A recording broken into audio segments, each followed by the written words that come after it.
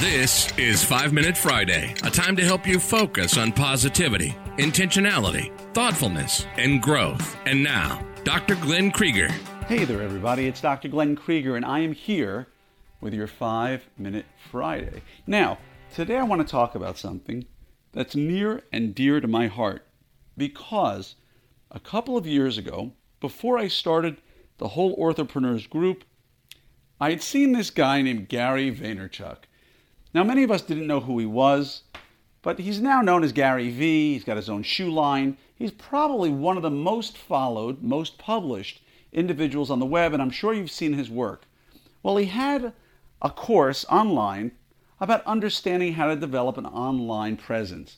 So I took this course for about $35, and there was some amazing advice in there that I want to share with you now. He suggested, in order to be able to become the best person you can become, the best business person, the best online personality, the best father, son, husband, whatever you want to be, you should find 10 people who you really, really care about, who know you well, who are willing to tell you the truth. Because he then asks you to go ask them to tell you what your strengths are and what your weaknesses are. Now, you might ask yourself, why would anybody ever want to do this? I know what my strengths are. I know what my weaknesses are. Well, the truth of the matter is you probably don't. And when we're out there trying to run a business, sometimes we do things that we don't even realize we're doing. And unfortunately, it impacts us in a really negative way. So we spoke a couple of weeks ago about vulnerability. Well, you're going to have to summon or channel your inner vulnerability for this one, because you're going to have to compose an email or ask people verbally to please give you feedback in a written form so they don't have to face you and don't have to listen to you and get scared by what you might say. Let them give you a written feedback telling you what your strengths are and what they see as your biggest weaknesses. And I will tell you that it opened my eyes when I saw what they said. My strengths, I kind of figured, because that's what helps you thrive in life. And you kind of learn that in your third and fourth decade of life. However, weaknesses were some of the things I'd never envisioned. Things like impulsivity. I never thought I was that impulsive, but it kept popping up among my friends' comments. So I'm going to suggest, it's Friday, the weekend is coming. If you really want to grow your practice, if you want to live a better life, if you want to be more positive and impact those around you, I'm going to strongly suggest that you consider composing an email and sending it out to somewhere between 6 and 10 people, asking exactly what I told you to ask.